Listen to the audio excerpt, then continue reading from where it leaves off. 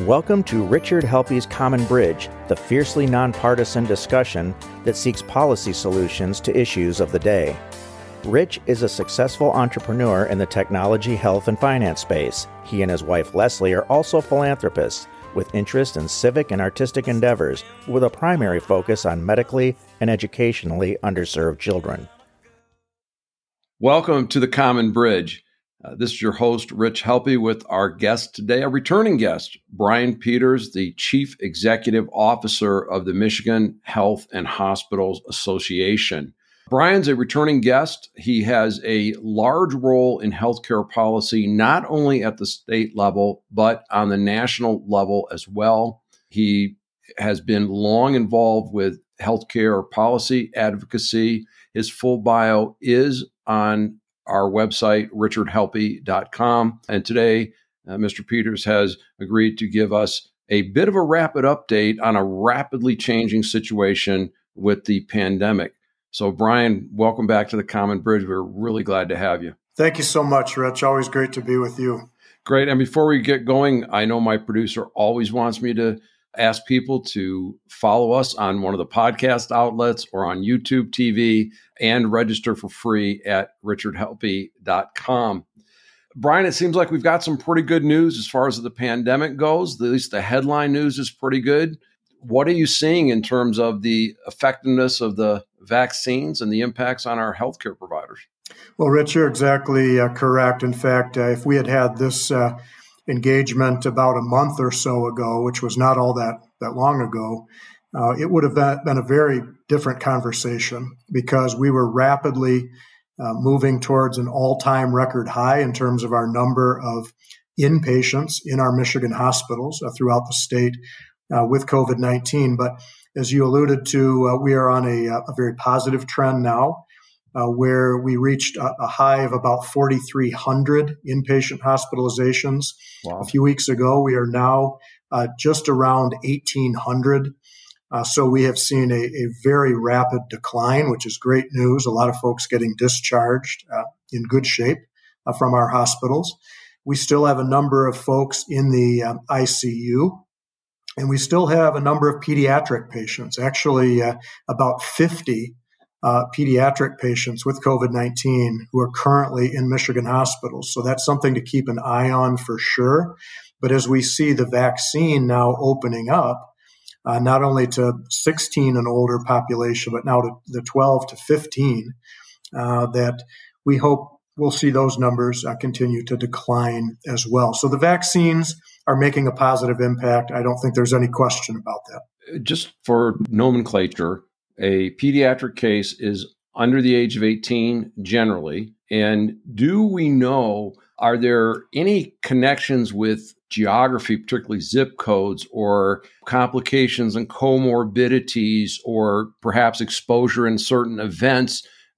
Or is it just kind of 50 randomly? Do we know anything more about that frightening impact on younger people? Well, the one thing we do know is that COVID-19 appears to be a precursor or a contributor to something called MIS-C, which is multi-inflammatory syndrome in children. Those two have been linked, not only here in Michigan, but in other states as well. And that's a very concerning situation, to be sure.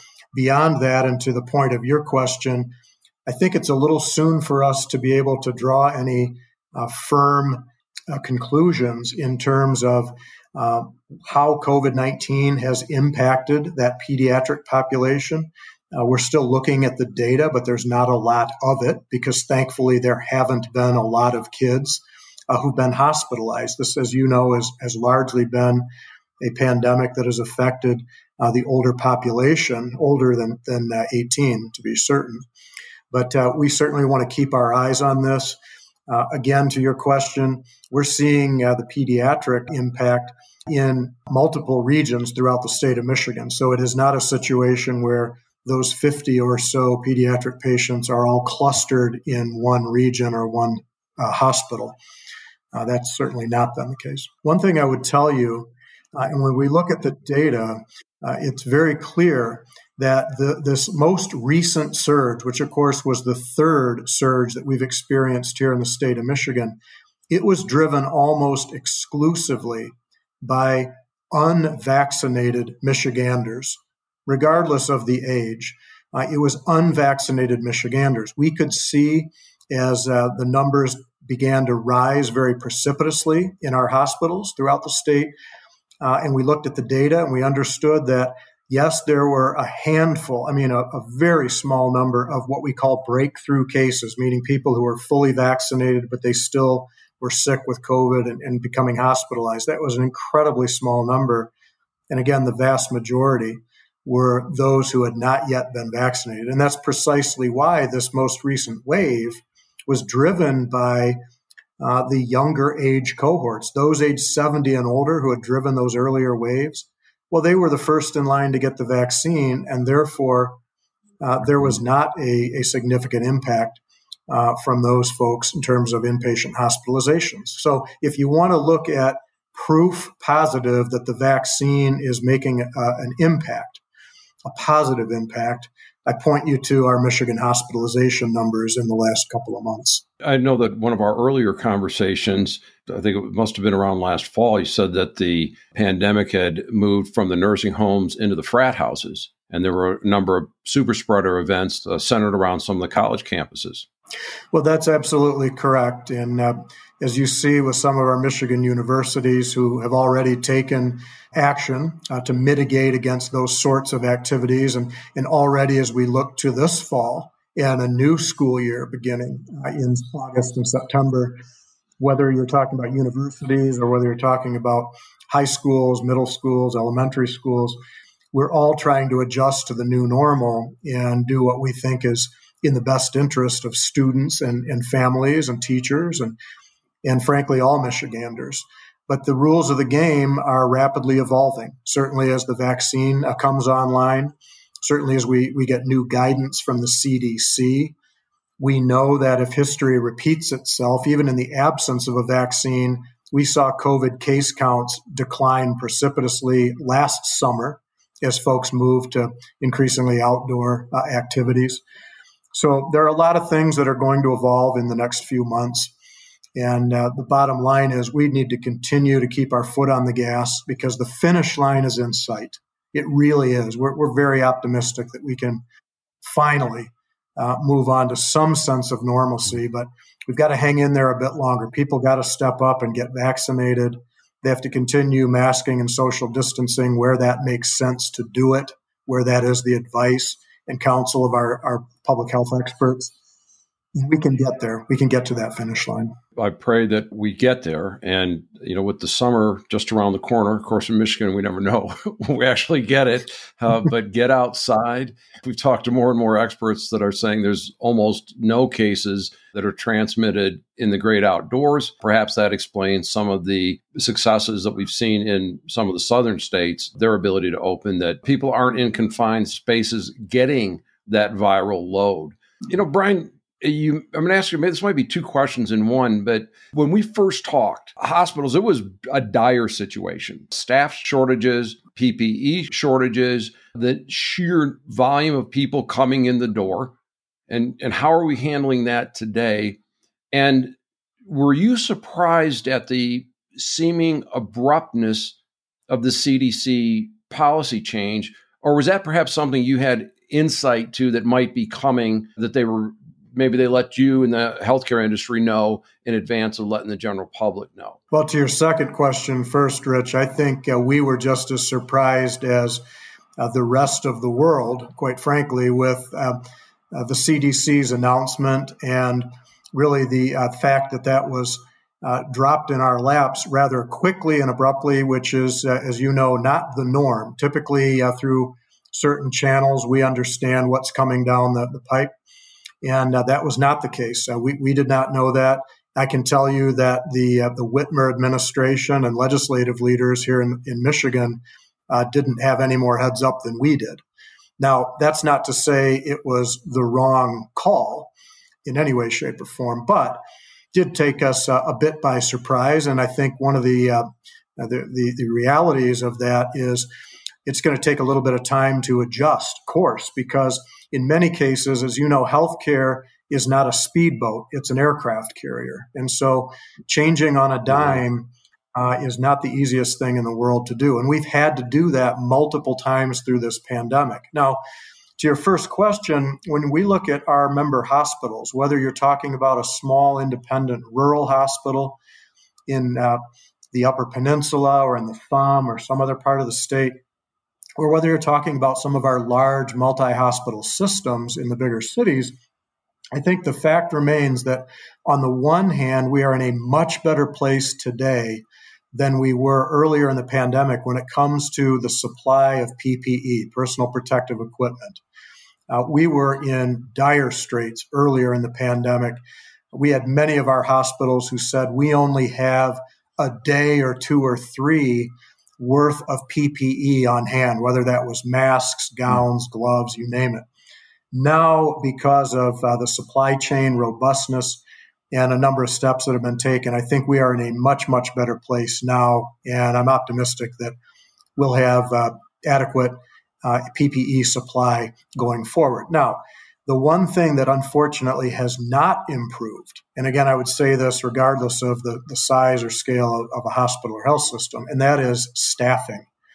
Remember that we have frontline caregivers and, quite frankly, administrators too, who have been dealing with this pandemic now for well over a year. The stress and strain is taking its toll. We have a number of individuals in the healthcare arena who were on the fence about retiring before the pandemic came along. Well, guess what? Many of them are no longer on the fence. The pandemic has accelerated their retirement plans. We have heard that consistently from our member hospital and health system leaders in recent weeks and months. That has put a new stress on their staffing capability. So I think when you look at the burnout in healthcare that existed, again, pre-pandemic, this is only exacerbating things.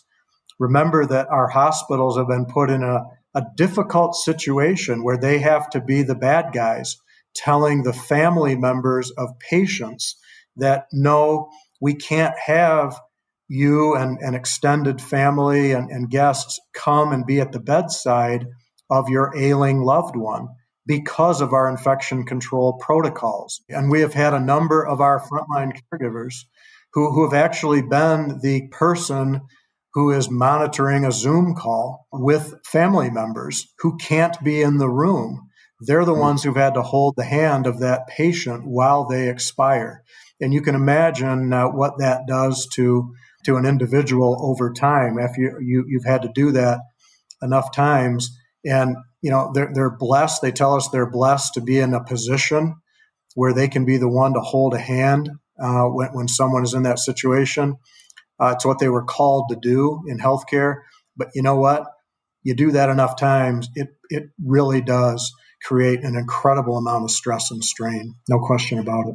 Look, it's trauma. And I don't think it would be unwise to prepare for PTSD. We know that we have a mental health crisis in the country. There is more and more emerging evidence that we are about to have a tsunami of mental health effects. And I know that in my observations and reading, kids don't tell you they're stressed and under strain because they really don't know, but it begins to emerge.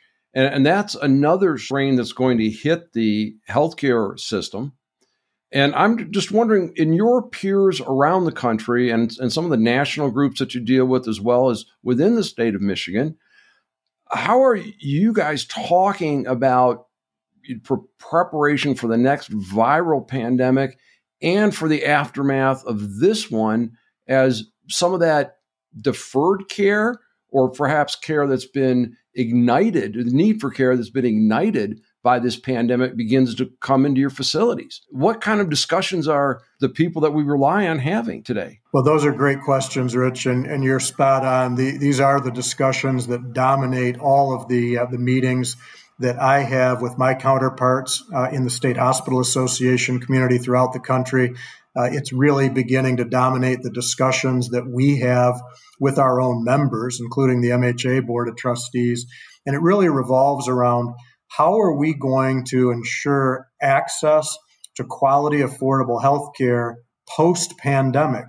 What are the things that are going to look different? And we've already talked about this new staffing challenge, right?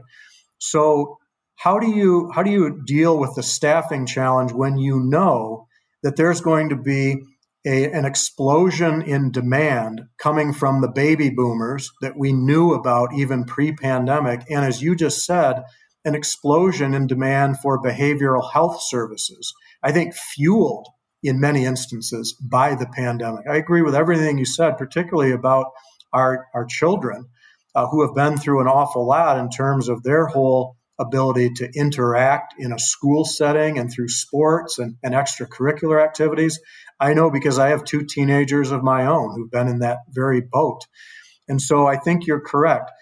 A couple of things. One, we know that telehealth is going to have an important role to play. We know that it will help in many instances extend the ability to provide services and healthcare to individuals where we might not have the capability to do that in a face-to-face setting. And to be perfectly honest, we're already hearing from patients who are telling us, you know what, for this range of services, I'd rather interact with you from the comfort of my own home, as opposed to going to a clinic or a hospital and waiting and putting myself in that situation where, I could be in contact with other sick people, in their mind. So we already know there's going to be a patient demand for more telehealth. That means that we need to rely on technology and internet access, but we also need to rely increasingly on public policy. Why? Because right now, Medicare, Medicaid, health insurers will pay for X, they may not pay for Y when it comes to a telehealth visit. We know that in some instances, doctors or nurses may be able to provide a teleconsult in this state, but not that state. And so we're dealing with all of the public policy ramifications. From a behavioral health perspective, I think MHA understood early on that this was going to be a game changer. And so we have a new ask. It's a matter of a public discussion now, a $125 million request in the state budget negotiations, very specifically to behavioral health, and a lion's share of that focused on how can we address the ED boarding situation? That is when someone comes into a hospital emergency department, they need behavioral health services. There are no available behavioral health beds and or the staff to provide services for someone who would be in the bed. And therefore, that patient is boarded in the emergency department, literally in a bed in a hallway. We have seen this. It is a heartbreaking situation. Yeah. Our hospitals can't do anything about it if there is not an available staffed bed to transfer them to, either in that facility or somewhere nearby. We see this happening on a very regular basis. So our member hospitals have really raised the red flag here. We're trying to address this with funding and with public policy. But, there are going to be a lot of things that we need to tackle in the months ahead, Rich. Brian, I know that you and I have had many discussions. You and I are both in strong agreement that the healthcare system is not designed for the needs of the day. We've talked about that. I've had other experts on the Common Bridge, amazingly from different perspectives, all arriving in the same place. We know another thing beneath the surface is the financial health of the hospitals today, which were devastated by the pandemic because most of them are still dependent on volumes. Can you keep the beds filled? Can you keep the ORs busy? And that business model that they're forced into sometimes can preclude both capital and operating expenses for pandemic response and for behavioral health response. And I think punctuated by your good work and the need to get out there and try to find $125 million of new money for behavioral health. A third element I'd add to this, even with the expansion of Medicaid and with our graying population becoming more Medicare eligible, we still have a big problem in the middle, particularly with gig workers or the self-employed who can't afford good health insurance. And we're really undoing the triple aim of cost, quality, and access. And I'm just wondering, with your impact on the national scene, are we finally going to get a chance to say, look, let's fix the problem? And as I've made this a really long question, I've got to add that I think your average person thinks there's some big data system that counts all this. And the CDC says this, and the state of New York says this. And no, people are trying to collate different data from antiquated systems, different definitions, paper handling. I mean, is this maybe the pivotal moment we can say that what we're doing is not working very well and maybe look at system-wide reform? Well, Rich, a lot to unpack there, but you're right. Sorry, these are the questions these are the questions that have to be asked. And I think it's a good opportunity for me to recognize the work you're doing, Rich. I think the Common Bridge, and I've listened to most all of the podcasts, and think you're doing a phenomenal job and contributing to a debate that needs to occur and creating visibility to the issues that we need to talk more about. I think, to your point, there's nothing like a crisis to draw attention to what's wrong with a traditional system. And in this case, we're talking about a healthcare delivery and financing system. What did the pandemic teach us about the financing system and the delivery system as well? You alluded to it. When we had to essentially shut down elective procedures in Michigan and American hospitals earlier in the pandemic for infection control purposes, well, the lifeblood of healthcare funding for hospitals was cut off. That's where the volume-based reimbursement model really comes into play, and it was turned off. It showed the vulnerability of that model, and we could be there again in the future, maybe not with a coronavirus, but with some other event or activity that puts us in a similar situation. So I think it opened a lot of eyes in that regard. Brian, if I may, Let me interject, just because most of our listeners are not healthcare policy wonks. Let me illustrate this, and Brian, correct me if I'm wrong, that when we most need our healthcare providers, our hospitals, our doctors, our clinics, would be exactly the time that the financial rug would be pulled out from underneath them. Fair enough? That's exactly correct. That is exactly correct. And I think this was just one example of how that can occur and did occur. And so for those policymakers who for some time now have been talking about moving away from a volume-based system to more of a value-based system, this is giving them new ammunition, new talking points. And I think that debate is going to get louder in Washington, D.C. I think you're going to see that between now and the November election of next year. We have time for that debate to occur. And I think the two parties get a bit more of a temperature check on the American public, who may feel a bit differently about some of these health policy questions now than they did pre-pandemic, right? So I think you're going to see more of that discussion. I was going to say, if we can get the news off of like Liz Cheney or something like that, then we can actually have these discussions, because I think there's enough people in the public that are dissatisfied, but don't know where to turn or how to turn, or the dire consequences if we don't get this right or fail to act in an emergency. We came close to the brink here. Well, that's absolutely true.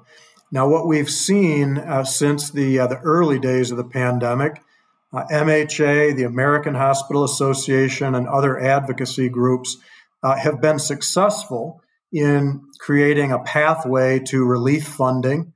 That has helped to keep the doors open for many of our hospitals.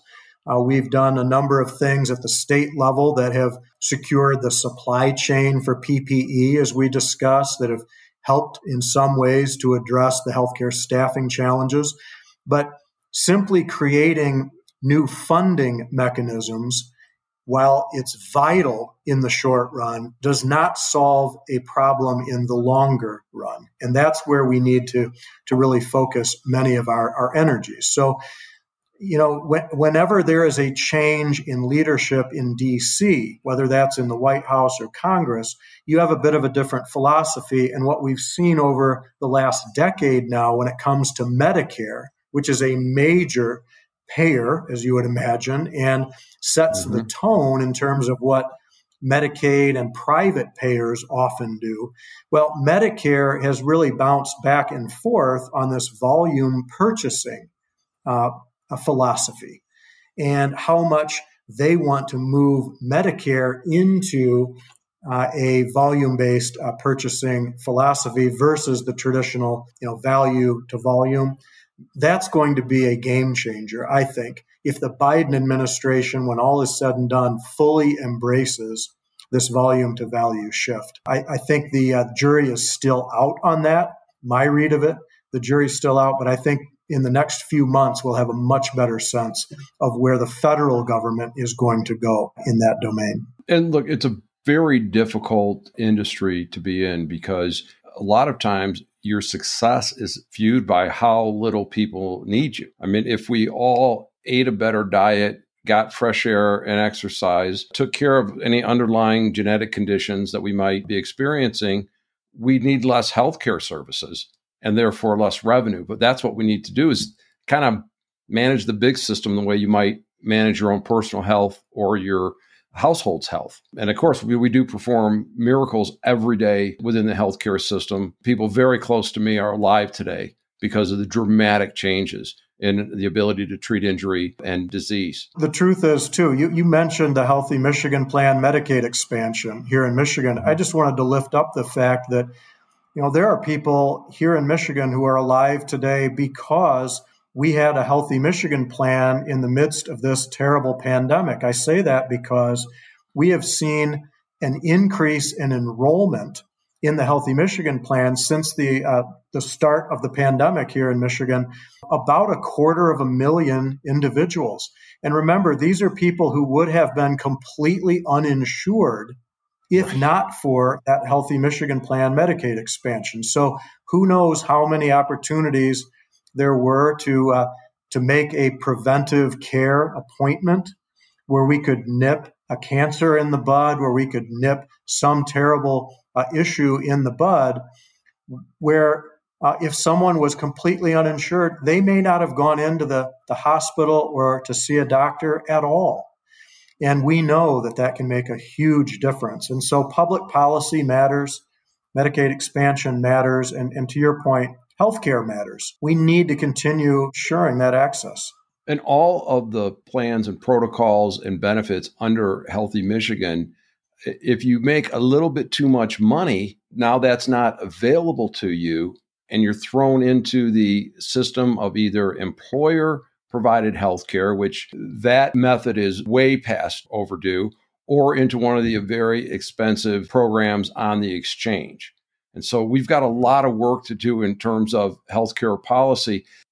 Brian, I do want to pivot back a little bit toward the pandemic. And I, as you know, do a lot of reading on this, and I've asked people what questions they would like asked. So some of the things that people want to talk about are things like adverse reactions and the scare stories, most of which are disinformation about the vaccines themselves. So let me put it like this. To your knowledge, do you have any deaths, injuries, or hospitalizations within either Michigan or what you might know of around the country that is attributable to a vaccine reaction or vaccine injury? Pick your nomenclature. Certainly here in the state of Michigan, I'm not aware of any hospitalization that has occurred strictly because of some side effect from the COVID-19 vaccine. As I mentioned, we have had a very small number of breakthrough cases where someone who was vaccinated contracted COVID-19 nevertheless. But that is such a very small number, not just looking at Michigan data, but looking at the national data.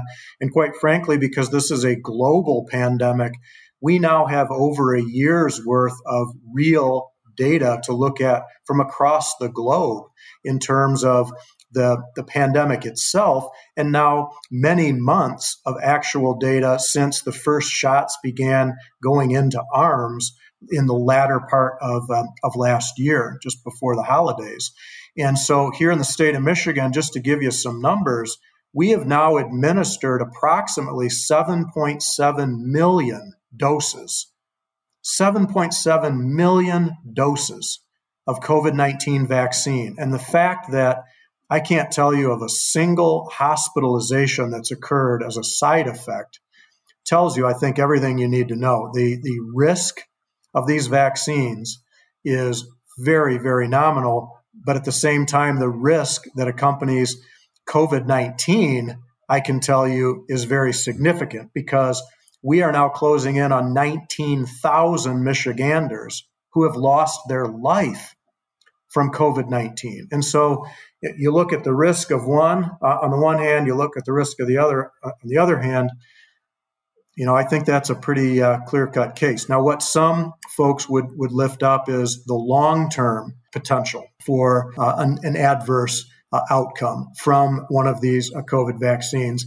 And what I can tell you there is there were no corners that were cut in the development of the COVID-19 vaccine. Simply, there was an accelerated effort, but just as with flu, with Tdap, with anything else, the COVID-19 vaccines had to go through that same rigorous process.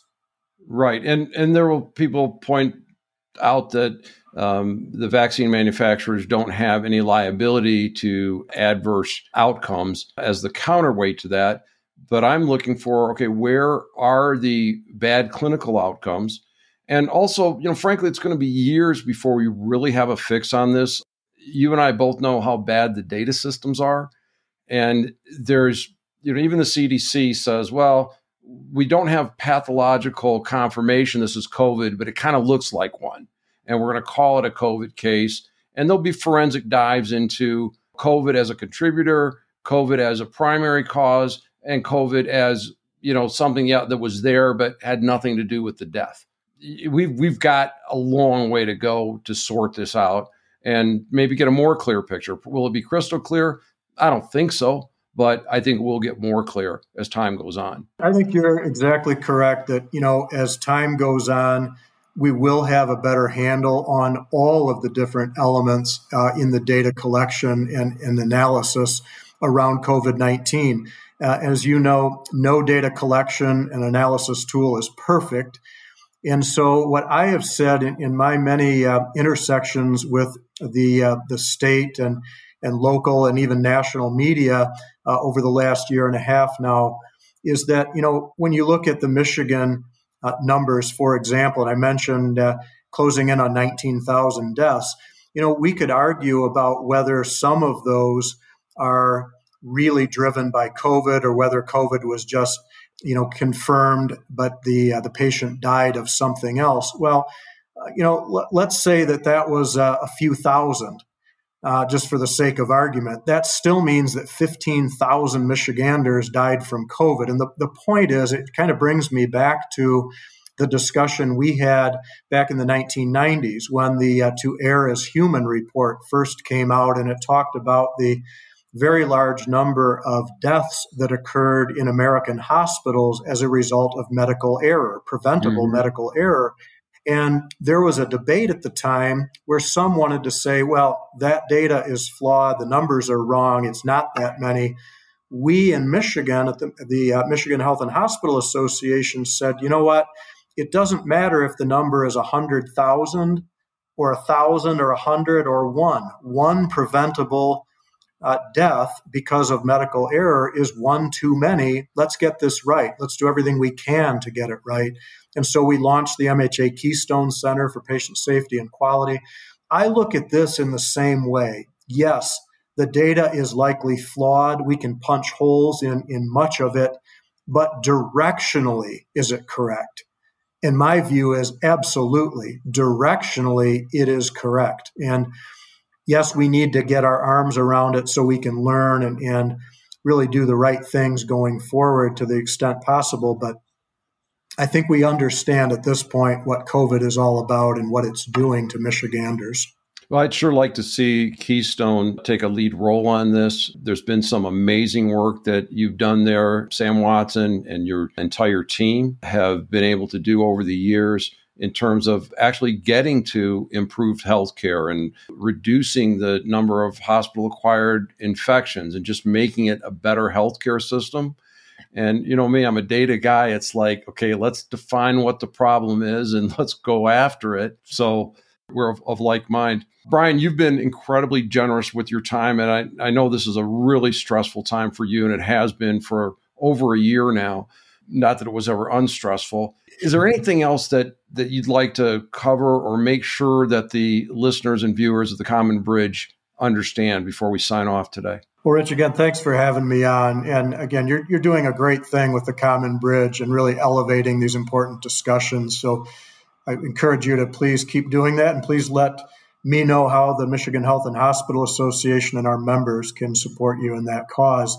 I would just leave you with the fact that we all know as we drive around the state, we've seen the yard signs and the billboards thanking our healthcare heroes, those individuals, those men and women on the front lines who've been dealing with COVID-19 for over a year now. They need our support. They need our continued show of gratitude. And one way we can really show that support is to get vaccinated, to do the right thing. If we are in those age cohorts and we're able to get a vaccine, we know that the supply is there. We know that our hospitals have been part of that process of delivering now over 7 million vaccine doses. Many of our hospitals and health systems and their caregivers have been the ones putting shots in arms, and we're very, very happy to do it.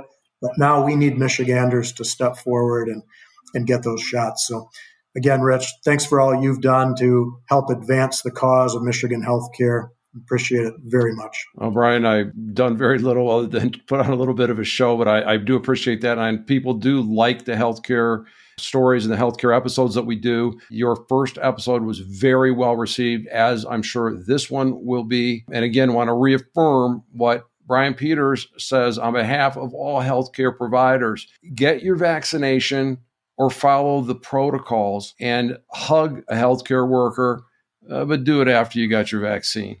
Okay, let them know that you appreciate them.